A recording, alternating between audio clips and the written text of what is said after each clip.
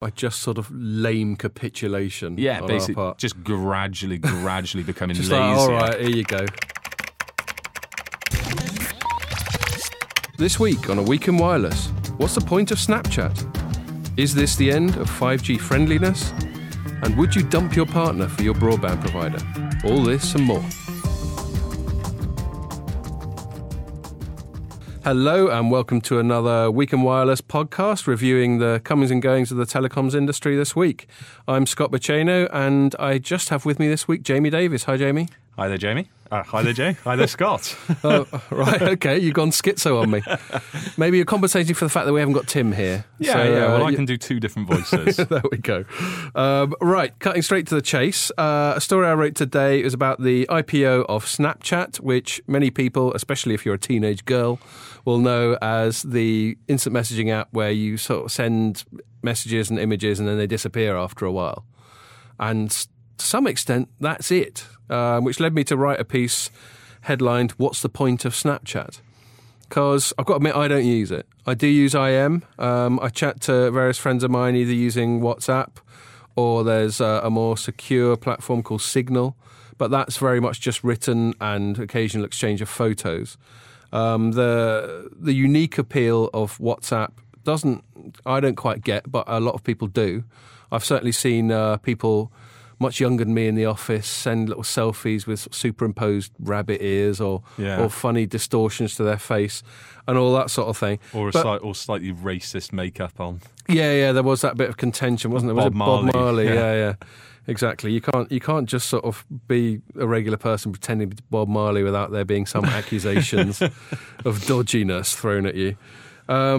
So that was that. So as an end user, I'm not sure of the point of it, but what's more relevant, if it's going to do an IPO, which I think is in the region of something like valuing it at 20 to 25 billion. Yeah, I think they're trying to raise 3 billion, aren't they? Yeah, but on a valuation. Yeah, so that 20 implies billion, they're only sort of selling about sort of 15% of it. What's the point of it commercially? So, look at business models behind sort of social media / sort of communications. We've got Facebook, which is proven. We know what that is. It's a sort of platform for all kinds of not so sort of immediate communication. Yeah. I don't know about you, Jamie. I use it mainly either for sharing interesting bits of news that I've seen or for putting up sort of pictures of the family and that sort of thing. Yeah, but that's the point.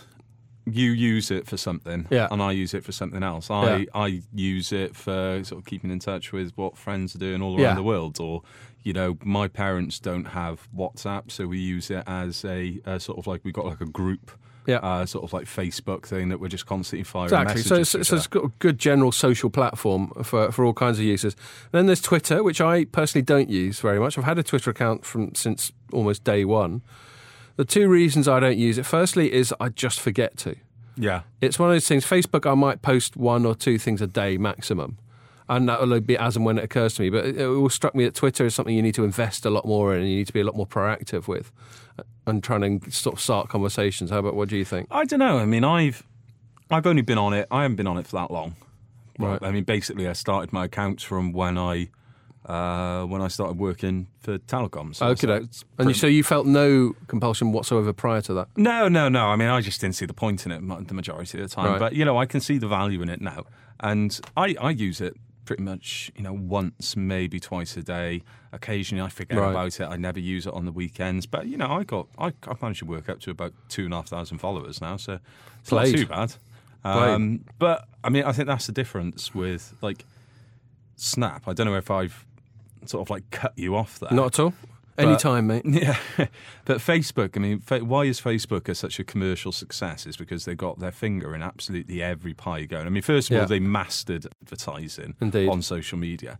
But they've mastered advertising because there's so many different aspects to it. Yeah. You don't go on Facebook for one thing. You go on for Messenger and you go into and let's not forget, the sort of advertising in the current digital age is all about sort of tailored advertising. Yeah. So what Facebook, because you you put stuff up that indicates what your preferences are, whether they're commercial or what bands you're into or whatever, it thinks, and actually I'll question how effective it is, by the way, but it thinks it can then serve up very targeted ads. These targeted ads actually only come from the engagement that you get off the users, and the engagement only comes from the fact that there's so many different things you can do on Facebook. You're entering in so much different information into the machine. You're feeding the ability for them to give targeted advertising. And plus, I go on it occasionally to look at the marketplace now to see if there's anything to buy in the local area. I look at it to see what people are doing, whether there's any local events around or anything like that. So you're keeping the engagement up on so many different levels. Yeah, no, I completely concede your point, and I think Twitter's a bit more narrow, isn't it? But that's where I think the big problem with Snapchat is going to be. They're all chasing this Facebook model where they can do targeted advertising. Yeah. But because there's such a limited sort of engagement level on Snap or Twitter, I don't put that much information in because I'm only on it for half an hour and maybe not even that much every day. No, I see you there, and I don't have the answer to what the commercial model is. They're asking people to sort of invest a lot of money on a maybe. The valuation of 20 to 25 billion, their revenues last year were about 400 million, and they made a loss of about 500 million on that. So, so it's a big leap of faith. I mean, there's some talk about video being a very big thing for them, not just video advertising, but also maybe charging for little brief video clips, maybe music videos, something like that. I'm still, maybe some sort of, equivalent of YouTube. I'm still not convinced by that either. I mean, I'm not convinced that, if you're going to charge for videos, why would any user pay for it when you can go on YouTube and get it for free? I guess it'll be the convenience and the shareability. It'll be all these sort of first world problems that get solved. Yeah. The instant gratification. Okay. Well, I think we agree on that. I wouldn't invest in it, but then I don't have any spare cash to invest at all. Nah, but I mean, at the same time, I just can't see how it's going to be around that much longer, to be honest with you. I mean, if you look at the stories, like we were talking about this earlier today. Right, with Instagram. With Instagram, basically Facebook has just turned around and gone, do you know what? I'm going to screw you over. Yeah. We're gonna take all your business because we're a social media giant. Yeah. And we're going to do the exact same thing on a more popular platform, on a more popular platform with millennials who are a much more attractive audience, if that makes sense. The guys that are around the age of 30. I think they're just going to screw Snapchat over the next couple of years. One last thing I'll say before I sort of move it along about my sort of ability to call a good investment. I also didn't invest in Facebook, which if you bought into it about a year after its IPO, because it initially didn't perform that well for about a year after its IPO, but if you bought into it in the, I think, middle of 2013, you would got 5 times your money now. So I was looking at that little chart on Google Finance and going, there's another opportunity missed. But there you go. I've never invested in any stock, so I can't exactly moan about missing one because I haven't bought any. Okay, moving on. Jamie, you wrote a piece. There was AT&T in the US had an event where it was going on about its latest efforts in 5G. And one angle you took on it was, given that I think it's sort of planning to start having 5G testbeds this year, and the angle you took quite reasonably was, what happened to all that talk of partnerships and everyone in it together and all that sort of thing? AT&T seems to be sort of freelancing away. Tell us a bit more. Well, I think it's that, the one thing I've heard in the industry more than anything else is when it comes to 5G in 2020, it's crossing the finish line together. Everyone wants to get the technology and no one wants to rush into it so we can avoid the fragmentation problems that we had with 4G, for instance. Mm-hmm. But I just think this is... First of all, I'm curious at how effective this AT&T initiative is going to be. Yeah. Because I think they might be rushing into it slightly. Mainly because you've got Verizon and KT over in Korea have been running away with sort of IoT over the last couple of years, IoT and 5G. And then all of a sudden, AT&T has turned around and said, oh, wait a minute, if they're going to break their friendliness promise, we need to do something as well. Which I suppose stands to reason. This is what happens with solidarity.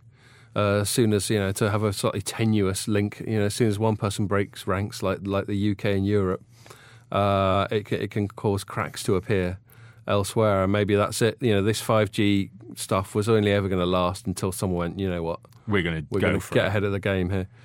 Maybe it's. I don't know how much the outcome is. How much this is going to affect the outcome, or whether AT&T are going to get caught up. But you were out. I wasn't reporting on this sort of thing when 4G was coming around. So, are we going to see the same problems? Yeah, I think. So I was back then. I was more handset focused. But one thing that was quite clear is that lots of people were talking about 4G stuff that, frankly, wasn't. They were talking, HSPA Plus was being called 4G, so it wasn't even LTE. And sticklers for these definitions say that only LTE Pro or Advanced or something like that should strictly be called 4G. So the definition of these things is pretty vague. There'll be a strict sort of 3GPP one, but try telling the marketing people to shut up until those sort of thresholds are met. They're never going to do it. So that's what it really is. I think you touched on it. There's probably a bit of one-upmanship if Verizon's already going for it. Be a bit of one-upmanship from there. We can expect our mates at T-Mobile US to sort of get involved. Either that or maybe he'll just tell Donald Trump to tell him to stop it or something like that. The other thing, I just wonder what, apart from the odd bit of marketing's point scoring, they get from it. Because we're not going to be using 5G as subscribers for a long time yet. Most people still reckon 2020 onwards. For most consumers, it won't matter anyway, because we're going to be getting 1 gigabit per second plus over-the-air bandwidth from various sort of 4.75G, 4.9G, etc., 4.9 recurring G. So it's not like we're going to suddenly switch to 5G and have a ton more bandwidth, because that'll be there anyway. And we've discussed this on the podcast before. A lot of the benefits of 5G are going to be quite industrial. Things like this low latency for sort of remote control and NB-IoT, for all that IoT-ness. So other than just the marketing people being able to stick 5G in yet another press release, I'm not sure what the point of it is, unless you can tell me something I haven't realised. I don't know. Maybe it is just... I can't really think about it. To be honest, I'm a skeptic when it comes to actual sort of data usage. I personally don't. Unless you're talking about 4K TV or 4K video or something like that. Personally, why you need something that highly defined, I got no idea. Indeed, certainly not on a 5-inch screen. No. Even my bloody TV back home, I've got a 36-inch TV, and I'm perfectly happy with it. It's not that defined. So, don't you want to see every last speck of dust? Yeah, I know. I think certainly for certain cases, it's very much we're doing it because we can do it, and we're putting the idea in the head of the consumer. Therefore, the consumer demands it because they think they need it, even though we're just telling them that we're capable of doing it. I think it's just that sort of recurring. Yeah, and as we've said lots of times before, and I have had marketing people, for example, our good friend Mary Clark, sort of commend The View. Marketing people are always looking for something new to sell. Yeah. That's fair enough. That's allowed. Marketing people, or at least some, will admit that. But, God, they just get so ahead of the game that by the time it actually means something, you're just going to get massive fatigue and cynicism attached to it. But I don't see how on a day-to-day basis they got any choice. It's an obvious hook for them and they're going to go for it. Yeah, no, I agree with you. Okay, on that note, we will go to a break, and if you can possibly wait for a few seconds, we're going to talk about regulation when we come back. See you in a minute. And if listening to us once a week wasn't enough, don't forget about the websites where you can catch up on all the latest regulations, digital trends, and technology innovations. Surely digital trends first, mate. Yeah, really? Who listens to you anyway? What? Hundreds of people every week, I'll have you know, mate. But surely digital trends first, regulation second. I'm 90% sure they chirp in for the Welsh Dorset tones. Look, who cares? Welcome back. Thanks for sticking with us, and here's your rich reward. We've got a few, I know, sort of regulation. The thing about telecoms industry is regulation comes up a lot because it's by definition a regulated industry. Yeah. It's they're very high barrier to entry. Yeah. A lot of telecoms players are former state monopolies. you kind of had to regulate them, otherwise they'll just charge like crazy and rip us all off. No offence. No offence, core audience of telecoms.com. So here are a couple that have come along this week. I'm gonna talk about one first and then over to Jamie. OpenReach, which is the most recurring sort of regulation saga in the UK, which for those people who have A, not heard of it, and B, are for some reason still listening to the podcast, is the part of BT where they let out infrastructure to third parties, people like Sky, TalkTalk, etc. And all these people think that they don't get a great deal out of OpenReach, that it's basically conflicted and has an incentive to do a less good job for them than it does for BT itself. And what they want is OpenReach to be completely and utterly distinct from the rest of BT, 100% independent. And what there is lots of jostling about is how that can be achieved, how something just short of complete independence can be achieved. So a sort of fudge whereby they're satisfied that there's operational independence and they're not having Gavin Patterson whispering in their ear, while on the same side, BT doesn't have to completely relinquish OpenReach. And so Ofcom, the regulator, said to them, well, you can have a sort of independent board and independent this and a different name, and you got to be in a different office, and you got to ignore each other when you walk past each other, and all that sort of thing. And then BT went, all right, look, we found these independent people. As I said in my piece, they're more independent than a hermit reading The Independent on Independence Day. And here we go. So what are you saying, Ofcom? You can't say fairer than that. And Ofcom just said a brief statement going, nah, that's not good enough. And that was that, really. Funnily enough, I put in my piece, it's not obvious what they would have to do. And Ofcom got in touch with me going, well, check out this press release we sent last summer saying what they got to do. And I said, OK, thanks for that. But for future reference, Ofcom, why not mention that in your statement instead of just going, no? Then I wouldn't have to speculate that it's not clear what they got to do. So, there's a communications thing. I still think, something weird's going on. Either BT doesn't know what Ofcom wants, which seems unlikely, or they do know what Ofcom wants, but they keep trying to underbid it. They keep trying to go, yeah, I know you said this, but how about we nearly do that? Yeah. It strikes me that they're trying to get away with... the one thing that caught my attention more than anything else when for the BT press release was that they said they have all these guys on the board, but they'll still report into BT CEO on material matters. Yeah. Now, I know they're trying to say... It's vague, isn't it? Yeah, I know they're trying to say, only things that are critical to the wider corporate BT group, not BT's consumer business. Right. But material can mean anything. Oh, quite. And how actually can you be independent? If you're, in terms of patronage, if you owe your job to that company and that company can sack you, then you're not independent, are you? Yeah. I'm sure it's a bit more nuanced than that, and we've had one or two comments on the story that sort of trying to explain how complicated it all is. But it still comes down to the definition of independent for me, and it's got for this board to be independent, it has to be appointed by someone other than BT. I would have thought, but what do I know? And more regulation, Jamie. The EU finally got its act together on getting rid of roaming charges. Why don't you tell us about that? Yeah, well, it's not over yet by any stretch of the imagination. Good. Why would it be? Yeah, I know, exactly. But, after initially identifying the problem back in 2006, I think it was, they've actually come out now, 11 years later, and put this roadmap to how they're going to get rid of roaming charges. Essentially, they put price caps on a gigabyte per data, which gradually decreases over the next 5 years. So ultimately, they have addressed it, but it's still ridiculously expensive. Right. It's a lot cheaper than it was. It's already down, though, isn't it? They've already capped it a bit. But it's still, as of 15th of June 2017, it'll be €7.70 per gigabyte. So it's still pretty expensive. And then even when you get, to get something that's reasonable, €2.50 a gigabyte, got to wait till 2022. So you think, as a consumer, you're in favour of no roaming charges at all, is that correct? To be perfectly honest, I think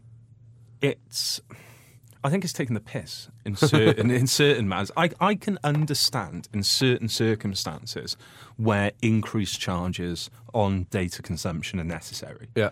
Somewhere like, so take Magaluf, for instance. You know, we don't go on holiday there, but there's a lot of people that do go on holiday there. But when do they actually go on holiday? They go on for a very short period of time. Right. And from what I gather, I've never actually been, there's a huge influx of people, generally between probably the 16 to 21-year-old sort of bracket. All uploading footage of them out on the piss. And that sort of thing. So at that point, I can see increased charges being necessary because that is pretty much a dormant network. Right. For the majority of the year. Suddenly it's got to ramp up. Suddenly it's got to have this bandwidth that is just completely unfeasible to maintain for 12 months a year. So if they are required to meet this demand, it's going to cost them. But, when I go to Paris, for instance, guys, I mean, are you telling me that one that they don't plan for tourists 12 months around the year and their capacity isn't there? So you're making the argument about ability to deliver. The commercial argument, of course, is if they can, then they will. And if you go to the States, you're going to have to pay top dollar for roaming, or anywhere outside of Europe. And this is ultimately, the way I see it, as a political decision that Europe wants us to get closer together, and thinks that this should be one of the ways. I mean, I can see it both ways. As a consumer, great. I don't want to have to pay loads of money when I'm camping in France to check on the footy scores and upload my stuff to Facebook and all that sort of thing. As a sort of business, as an industry commentator, I can see how this is difficult for the operators because it was quite a good source of both revenue and margin because they were charging top dollar. But, I guess one of the reasons they're dragging it out, and I completely sympathise with your point of view about how glacial the progress is with these big public sector ones. I guess one of the reasons they're dragging it out is they're saying they're giving industry a chance to get their head around it. But damn, man, they should have got their head around it by now, shouldn't they? I mean, yeah. I mean, I'm just going to... I mean, every time I look at this, my only argument is that you're telling me that the networks in the massive cities aren't capable of taking on tourist demand. So why are they charging data roaming prices all the way through the year? I mean, Magaluf is an example. I can see why. But yeah, overall. Okay. And one more thing, while we're talking about Europe and regulation and that sort of thing, there's a French telecoms regulator who have come out and sort of had a go. There's a trend among operators, certainly in developed markets, to invest more and more in content. Yeah.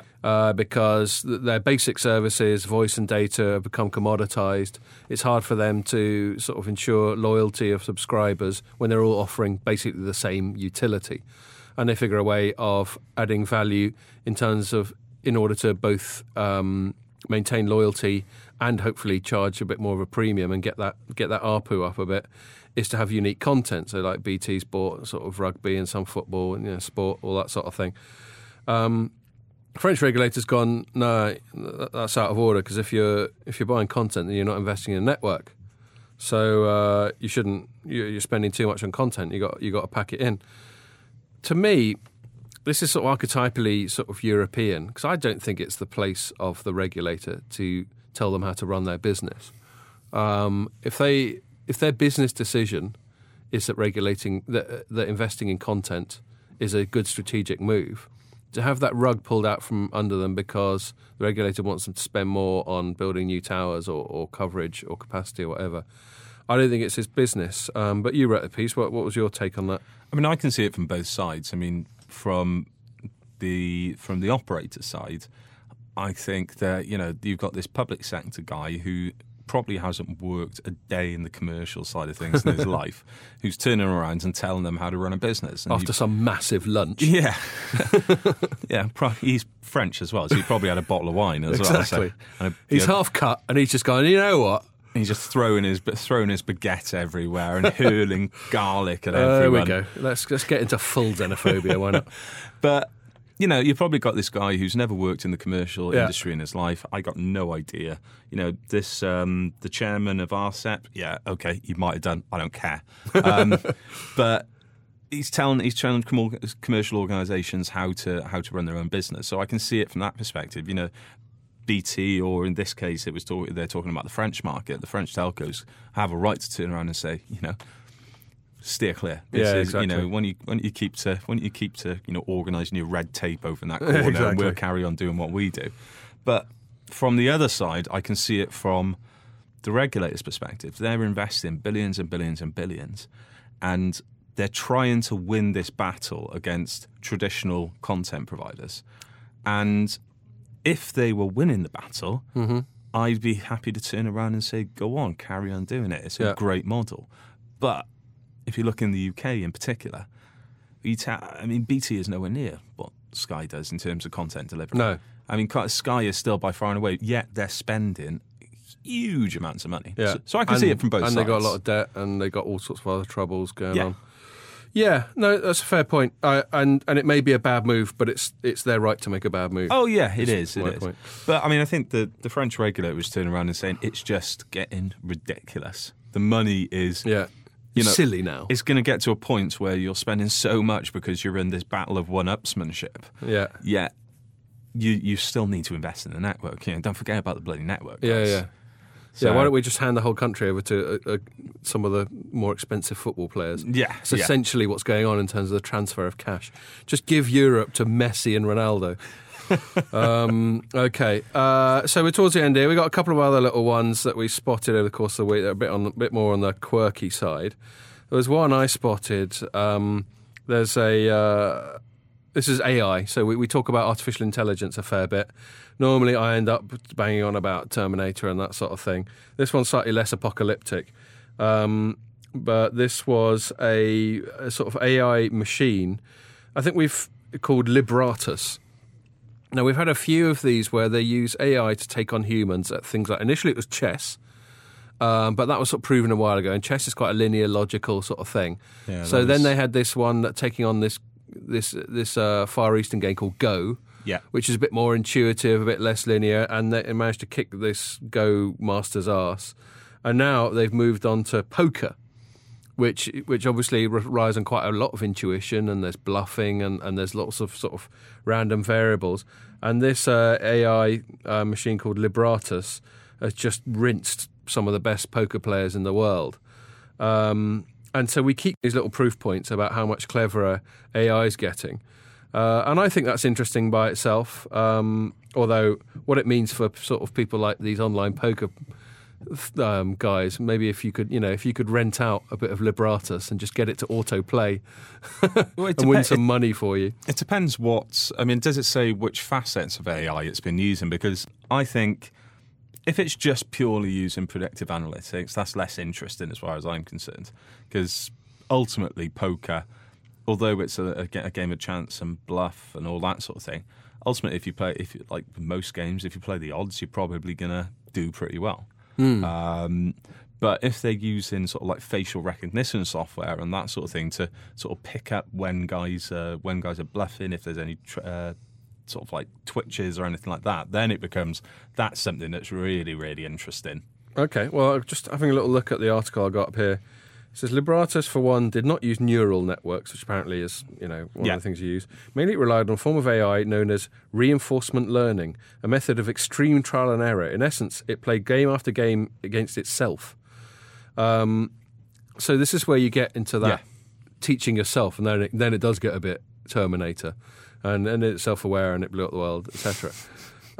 Because when these machines start being able to teach themselves and start becoming more and more autonomous, it gets a bit more spooky. But we've been over that a fair bit. I think actually on a tangent, I think Jamie, you've been sort of polling the marketplace a little bit about AI this week, just seeing what people reckon to the more Scott knee-jerk, the machines are coming to get us stuff. What kind of responses have you been getting? Well, I mean, the question itself, I went out to the industry, was what's the biggest myth in artificial intelligence? And, some of them came back with this idea of, AI is going to take over the world. Mm-hmm. And, that was actually only about 20 or 30%. The vast majority of people came back and said, AI is designed to take all of our jobs. And it's like, well, yeah, okay, it's designed to take some jobs, but it's designed to make... Yeah, hopefully not journalism jobs. No, it's designed to make the majority of us much more effective and efficient. As long as journalists all right, I'm not bothered. I don't give a shit otherwise. But yeah, a lot of people have been coming back and saying, yeah, it's, there is the potential, there is the fear factor. And I do see it. But there was one I read the quote out to you earlier, and there was a chap from, I can't remember the name of the company, but I'm going to actually include this in the article. Right. But it's a company that's been spun out of the University of Oxford, or Oxford University, whichever way around it is. Mm-hmm. And this chap wrote, he said, yes, there is a risk of AI taking over the world, but it's not going to be the case of AI taking the world from us. It's going to be a case of we're going to hand more and more control over to machines like TomToms and all that sort of thing. Skynet cough. Yeah, they who would have thought 20 years ago that we'd be handing over, directing us to a machine? Indeed. We're just going to gradually give more of our life to machines. So it's not going to be if AI takes over the world, it's not going to be by force. It's by us giving it to them. By just sort of lame capitulation. Yeah, on basically, our part. Just gradually becoming just lazier. Like, all right, here you go. Yeah. I'm just going to sit on this sofa until I sort of melt. Yeah. Yeah, fair enough. And that leads us to our final little quirky, which is sort of semi-related. Certainly when it comes to this willful capitulation to the ascendancy of machines. Cable.co.uk interviewed 2,000 UK broadband customers about their relationship and broadband provider history. So they're trying to get the Venn diagrams of romantic relationships and broadband and find an overlap. Which is not immediately obvious. Anyway, apparently 77% of those interviewed are more likely to remain loyal to their broadband provider than to their partner. Now, I don't know what this says about all sorts of stuff. I don't know if you actually get domestics where someone goes, well, it's me or Sky, and then the other person goes, there's the door. I don't know, but I'm not giving up on the Game of Thrones. Yeah, exactly. So kind of backs up what you were saying about our sort of willing capitulation, our willingness to relinquish power to the machines, I think, Jamie. Yeah. I mean, they're not taking, they're just, we're just giving it to them. Yeah, well, on that note, I'm just going to sort of complete my obsolescence and just go and sit at home. At least I can watch the rugby without getting a machine's permission. So thanks for listening, everyone, and join us next week. Thanks very much indeed for joining us on another episode of A Week in Wireless. Join the conversation on Twitter using the hashtag AWIW. We'll be back next week, same time, same place, same people, but even better.